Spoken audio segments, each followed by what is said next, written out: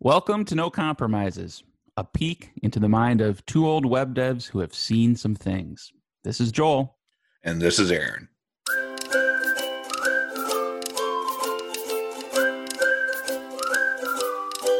One of the joys of joining a new project is in addition to like figuring out how everything works and what the code does and things like that, you have to get the code running on your machine if you're going to contribute in any meaningful way. And I've joined projects where that was a breeze, and I've joined projects where it was a nightmare.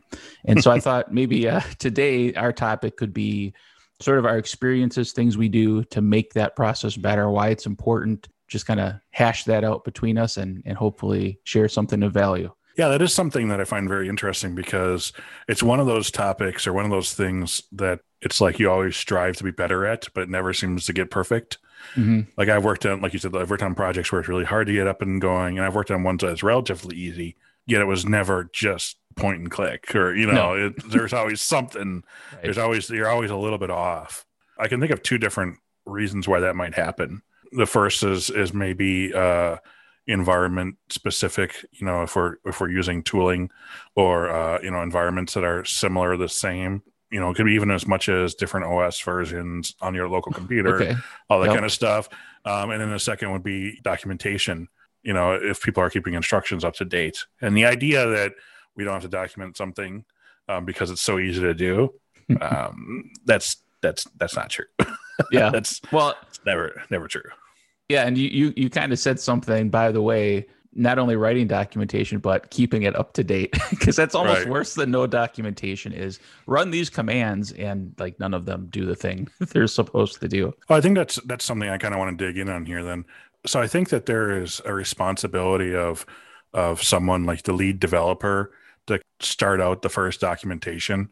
So at some point it has to be part of the project cycle where I'm going to document how we get our application working for a new employee, whether or not they're coming along. I mean, it's almost better to do it if someone's not coming along right away, because then you can kind of distribute that work into your workflow versus I have all this work to do. I have due dates and someone's starting tomorrow and I have to document all this.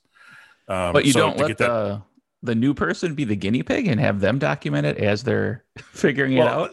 That's actually my next point, though. Okay, is you get it going, and then I think the next thing is there's no way that one person reading documentation someone else wrote, especially if it's someone like the senior developer, who can make tons of assumptions, is going to be able to get all of that stuff out of there. Probably still going to have questions. So I think it's the responsibility of the person who's then following those instructions and documentation to update it with things, that were. That things that they didn't understand, or maybe things have changed since last time these steps were ran. Or, for example, if everyone uses Windows and then a person comes on with Mac and most of the things are the same, but some are different, even if they can make that mental leap themselves, they still should document that for another person who comes on who maybe knows Mac, but doesn't have as much prowess converting those back and forth.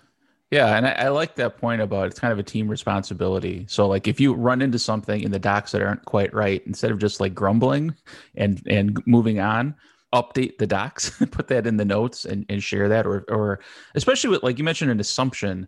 I'm assuming this hypothetical lead dev doing this exercise didn't go out and like wipe their machine or buy a fresh computer. Right. So there's probably some tooling or like some password set up already somewhere that it's a step that's not going to get captured in the docs, and that the poor new employee is going to bump into it. But working together, it can become a better, more robust piece of documentation. Now, I can hear myself years ago kind of already starting an argument with us and saying, like, I don't have time to do documentation updates if something isn't good, or my boss doesn't carve out time to make that happen, or all these different, you'll call them reasons, but they're excuses. And so I'm going to label them as excuses, but I'm going to give you a tip. This is a tip that I've used many times and kind of helps out when you're in these situations. It's do it anyway, and then share the updates that you did it on some sort of team meeting. And so it's really difficult. I mean, it's maybe this is some sort of evil mind trickery, but it's really difficult for the boss to chastise you in front of the team for doing documentation. True. And so if you know it has to be done, then you share it in front of the team that it was done. Yeah. It was done, and now the team can possibly open up a conversation and say, oh yeah, we should do more of that. Yeah. So I'm not saying that there's evil bosses out there, but sometimes they lose track of what's most important. And this is one way I've seen as ways to, get the documentation done when it needs to be done. And realistically speaking, updating the docs isn't the thing that's taking the time. It's like figuring out what was missing in the docs and kind of coming to that conclusion. So you could even argue, if you don't write it down, you're wasting more time for the team overall, for the next person that has to go. Maybe it took an hour to figure it out and 10 minutes to update the docs. Now that hour is going to get repeated next time. Right. But I like your strategy. I might have to use that on you sometime, Aaron, if we're in a team setting where I'm trying to do something I know you don't like. I'll pull that one out. Now, we talked a little bit about kind of documentation, but it might be worth talking a little bit about the tools or the ways to actually go about making this environment easy to set up or reproducible. What are your thoughts on that? Kind of every situation will be a little different, but like some general go-to tools that you like to use. I think my opinions of this kind of changed as I became a contractor or had more experience jumping from job to job. Yeah. Because when you think about maybe you get a computer and maybe you work at a company for 5-7 years, and that's what you use that computer for, it might be easier just to standardize on that computer. But if you're a contractor and this on day one, I had to spin up this one client stuff, and this one's on PHP 7.4 and this one's on 5.3 for some reason, and you're trying to like juggle this stuff back and forth. It becomes a little bit more important to kind of containerize or encapsulize those things separately.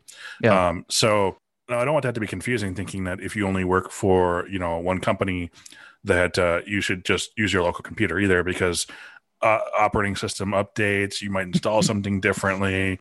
Just even as much as if someone doesn't do an update and now that package is no longer available and there's only updated because it's patched and etc. Yeah. I mean, we've all ran into that. Sure.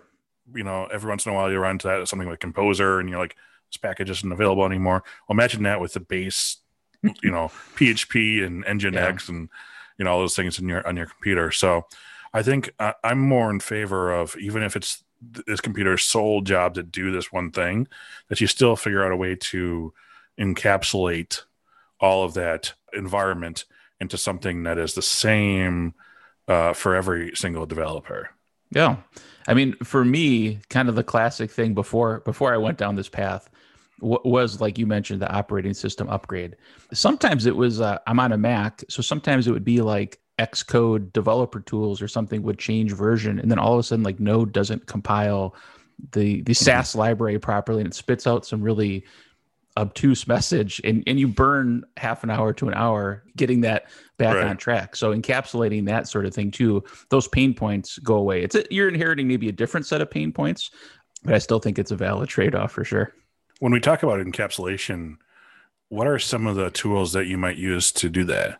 Well, my current go-to tool is Docker. I've found it useful. There was a learning curve, so I kind of started down this path by trying to use a pre-generated Docker environment that was for Laravel, and that was all right. Then I think I adopted a Laravel Docker template you put together and kind of just inherited it, and then would ask you if I got stuck. And then only recently I started to dig in a little bit more and like kind of really understand what was happening. So when I needed to change things, it wasn't a total black box to me. So I'm still on that path of, I certainly don't think I've mastered Docker, but I've gotten proficient enough in it that it's my go-to tool. And when I move between machines, or like recently I updated my OS, I wasn't as afraid as I was in the past because I knew these things would continue to work. But that's currently my tool of choice. I agree. I use Docker most of the time, but I would kind of caution that it's not the overall solution for everything too, because one of the things that we preach is try to work with versions and configurations that are as close to production as possible. Yeah. And when you're working in a set of containers with, certain versions of things, that's close, but that may not be the exact same situation that you have on your server. So I'm thinking about situations where maybe you deploy something, to DigitalOcean, using any of the tools in the ecosystem, like Forge or something like that. And so in those cases, I will also consider, am I deploying this to something that can understand containerization, or is it better to use a configuration of like Vagrant and Ansible? Mm-hmm. Kind of like how Laravel did Homestead for a long time too. Yep. If this is going to be more of the exact configuration I'm going to be deploying. So, for example, if I'm going to be deploying a server that has Redis and MySQL and Nginx and PHP all installed in the same box, I might provision a Vagrant and Ansible version of that.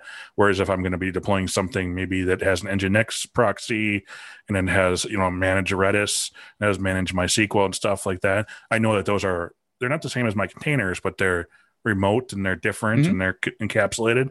I might then locally use Docker. Yeah. And I do that too, because I'm not at the point where I'm deploying using Docker. But what I will do, let's say I have a Forge managed VM, and you can click a button and get the next version of PHP or even like a patch version. Before I do that, I will update my Docker instance to that exact version I'm going to go to. So it's a new patch version of 7.4. Mm-hmm. Similar with like updating MySQL, I generally would use the managed service like RDS, and it gives you control over what version you want to run. And so I don't let it just auto update. When there's an update available, I first do it in my Docker container locally, rerun my test, and then I'll do it. And so it's not technically in sync, but by convention, I sort of manage it that way and use that flow. And so far, it's worked pretty well. It has caught some things locally that I didn't have to find the hard way in production. I think the last thing I'll kind of bring up here is that another thing is the planning of how you might introduce someone to the code now when it's running. I've seen a lot of people say, well, I'm going to give this new developer a job that kind of touches a lot of spots inside of the application, so they get familiar with the application, right? So if they have to adjust this, they're loading all these pages. And we forget that feeling when we first start into a project, which is OMG panic, right? Yeah. I don't know what's going on here. And so it can take a while to even understand how one feature works. And when the new developer, now you're saying, try to figure out real quick how 6 features work, make small little changes, and they're trying to show you they know how to do stuff or whatever. Right. So I'd say one of the things I would, I'd finally preach is we have documentation, we have, containerization or same environments. And then I'd say the final thing is give someone a very singular, measurable task that's more of a silo than spread all over, so they can learn one thing. And you can see how fast it takes someone to learn one thing in your code base. And that's much more useful than saying scatter yourself all over, because, if you're only, especially if you're only touching the top level of everything, you still don't know how fast it's going to take them to dig into something that's actually more complex. Yeah. So you're not an advocate of just throw somebody in the deep end and not help them out. Well, yeah, right in the deep end, but just hold them in that one spot then. Just one deep end, not a whole bunch of deep ends. I want them in the deep end. I don't want them in a bunch of shallow pools. Oh, okay. Interesting. Yeah.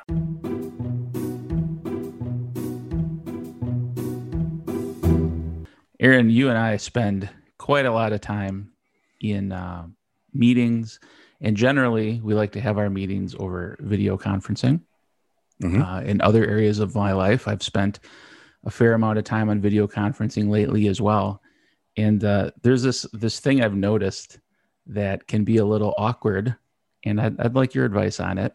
When you're ready to hang up the call, there's always this like weird, panicked, dead stare when you're searching for that button. So lately, I've taken it upon myself to figure out the keyboard shortcut to exit. Because that way I'm first one out, and I'm not that guy like stabbing at his iPad or looking for where Zoom moved the button this week. What's your strategy, or do you have any observations along those lines? Yeah, I don't know if it's the stare. It's more of the down look. Okay. So it's it's like you're making eye contact, and then everyone says bye, and everyone looks down to the right hand corner. Yep. I should take like a Brady Bunch screenshot of this at some point. Actually, I think what we should do is kind of like the equivalent of no, you hang up, which is when you say bye, just keep staring forward. At some point, you're going to be the last one on the call, and then you can look all over as you try to close out the window. So we've turned an awkward situation into like a confrontational feat of strength to see who will buckle first. This was really my middle name. I like that. That looks uncomfortable. Let me make it into a fight. All right, well, I'll talk to you later. And then you just sit back and you just look at him. No movement toward the mouse or anything at all. Oh, if you could flare your nostrils, that's even better. No, seriously, I ended up, I saw that too. And I ended up making like an Alfred script with that interacts with Apple script to like click these buttons. It turns out there's a shortcut key, but I didn't realize that. So I have this like super complex thing that I can like just make it look like I'm just typing something and closes. But I will tell you, there was one or two times where I knew I was having that problem. So I would go and I like move my mouse and hover over the leave button and get it ready to go. Primed and ready. And that worked 9 out of 10 times. The 10th time being when I accidentally just clicked for no good reason when I moved my mouse there and left the call early. But I mean, yeah, it's a problem. And I think we've given everyone some solutions to that. Well, and in worst case, if you're panicking, just rip the power cord out of the wall and you're done. In this episode, we talked a little bit more about the theory of things, but if you're looking for a little bit more hands-on code-related tips, we can help. Check out our weekly newsletter at nocompromises.io/tips.